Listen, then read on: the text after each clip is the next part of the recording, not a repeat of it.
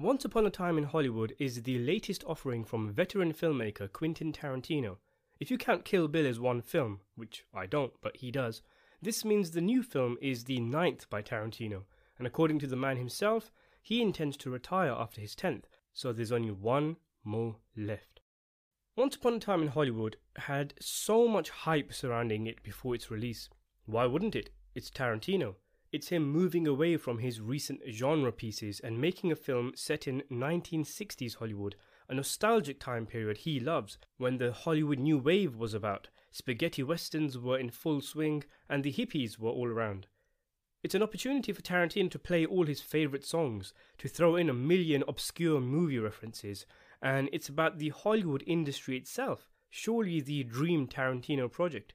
It's got a stunning cast, which includes Leonardo DiCaprio and Brad Pitt, who, along with Tom Cruise, are probably the last of the classic Hollywood leading men who can get films financed just by being in them. Which is interesting to note because of what Once Upon a Time in Hollywood is about. Margot Robbie is in it, as are Michael Madsen, Timothy Olyphant, Dakota Fanning, Bruce Dern, and there's even a small role for Al Pacino in it.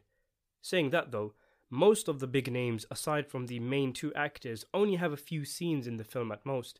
In classic Tarantino fashion, a la John Travolta in Pulp Fiction for example, guys like Dern and Pacino pop up to remind us they are still alive, and it gives them a chance to be in a big film after so long. Had I not been spoiled by Pacino in The Irishman, one of my all-time favourite actors, where he gave his best performance in 2 decades, I would have probably exploded seeing Pacino in his minuscule role, savouring every moment he was on screen.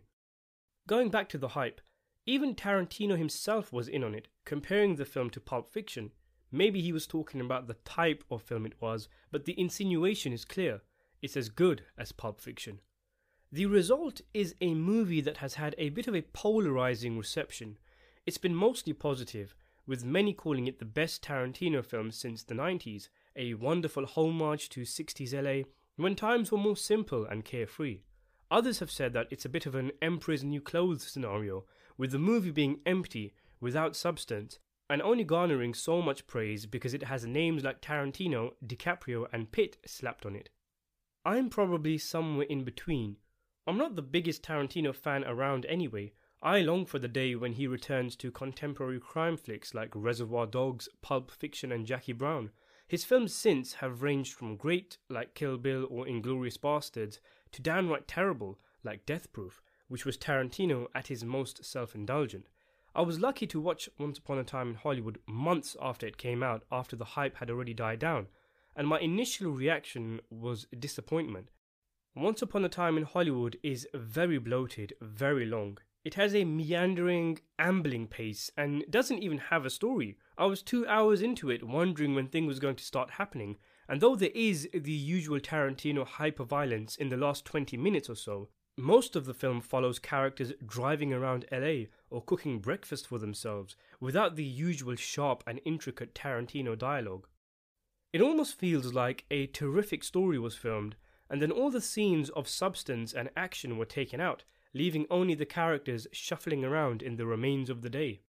I think that'll be, and that was, the reaction from a lot of people, as the movie intentionally subverts expectations of what we have of Tarantino flicks.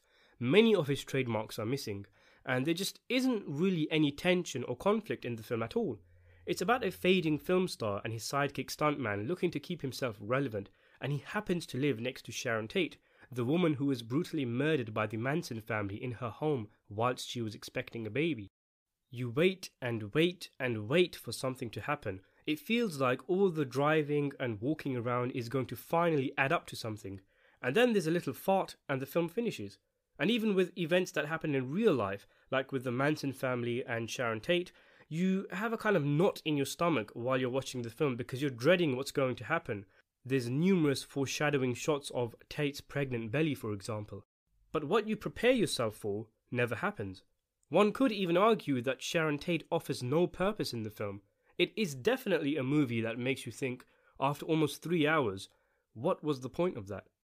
However, I was a little more forgiving of Once Upon a Time in Hollywood than I have been of some of Tarantino's recent flicks. I sat and I thought about what I'd seen, And even though it wasn't what I expected, even though I don't think I'd enjoy seeing it again, even though I thought it was really long, I did have fun watching it. It was relaxing, it was soothing. It was like putting on your favourite tapes and sitting back and enjoying a nice lemonade on a hot afternoon. There's so many scenes in the film that would be called useless and overlong in others, like Brad Pitt driving around town, showing off the film's incredible set design. Tarantino's films often get called brave and daring, undeservedly so in my opinion. But here is one instance where I think he has actually shown a lot of bravery, because it's clear Once Upon a Time in Hollywood's lack of focus and direction is intentional, and the way the film goes about its way is a lot different from what we'd expect of Tarantino, a lot different from what you'd expect a Tarantino Charles Manson film starring DiCaprio and Pitt would be. The way I'd describe this film, the way I'd advise people to watch it, is to think less of the likes of The Player and Pulp Fiction and more of American Graffiti and Dazed and Confused. Those movies are kind of plotless. They don't really have much of a story and more or less follow a few oddball characters in a day of their lives. They also have a vibe about them, a kind of groovy, laid-back, hippie kind of vibe, like the dude from The Big Lebowski, personified in a movie form. In fact, Brad Pitt's character does at times feel like it was inspired by the dude. This is not a film for everyone, and this is not a film for when you're in the mood to really sink your teeth into something. People who are aware of the Tate history will enjoy it a lot more than those who aren't. In fact, those people will probably leave the cinema scratching their heads as to why she's even in the film, what purpose she serves. People who like the old serial westerns like Rawhide will find a lot to love, as will anyone who has a connection with the time period or setting. It feels like the film was made with the purpose to evoke nostalgia, to create a kind of dreamy stoned feel, a bit like Paul Thomas Anderson's Inherent Vice. It also has a bit of a fairy tale feeling. None of the good characters get into any serious harm. The only major violence happens to members of the Manson family who we hate, and even Sharon Tate gets a happy ending. In fact, pretty much all she does in the film is enjoy watching one of her own movies in the cinema, as if this film is her living out the life that she could have had a tragedy not struck. It's like Tarantino is rewriting history to make the Hollywood setting and time period more glamorous and innocent, a love letter if you will, when people today have wised up a bit more to the atrocities and abuse that occurred and still does in Hollywood.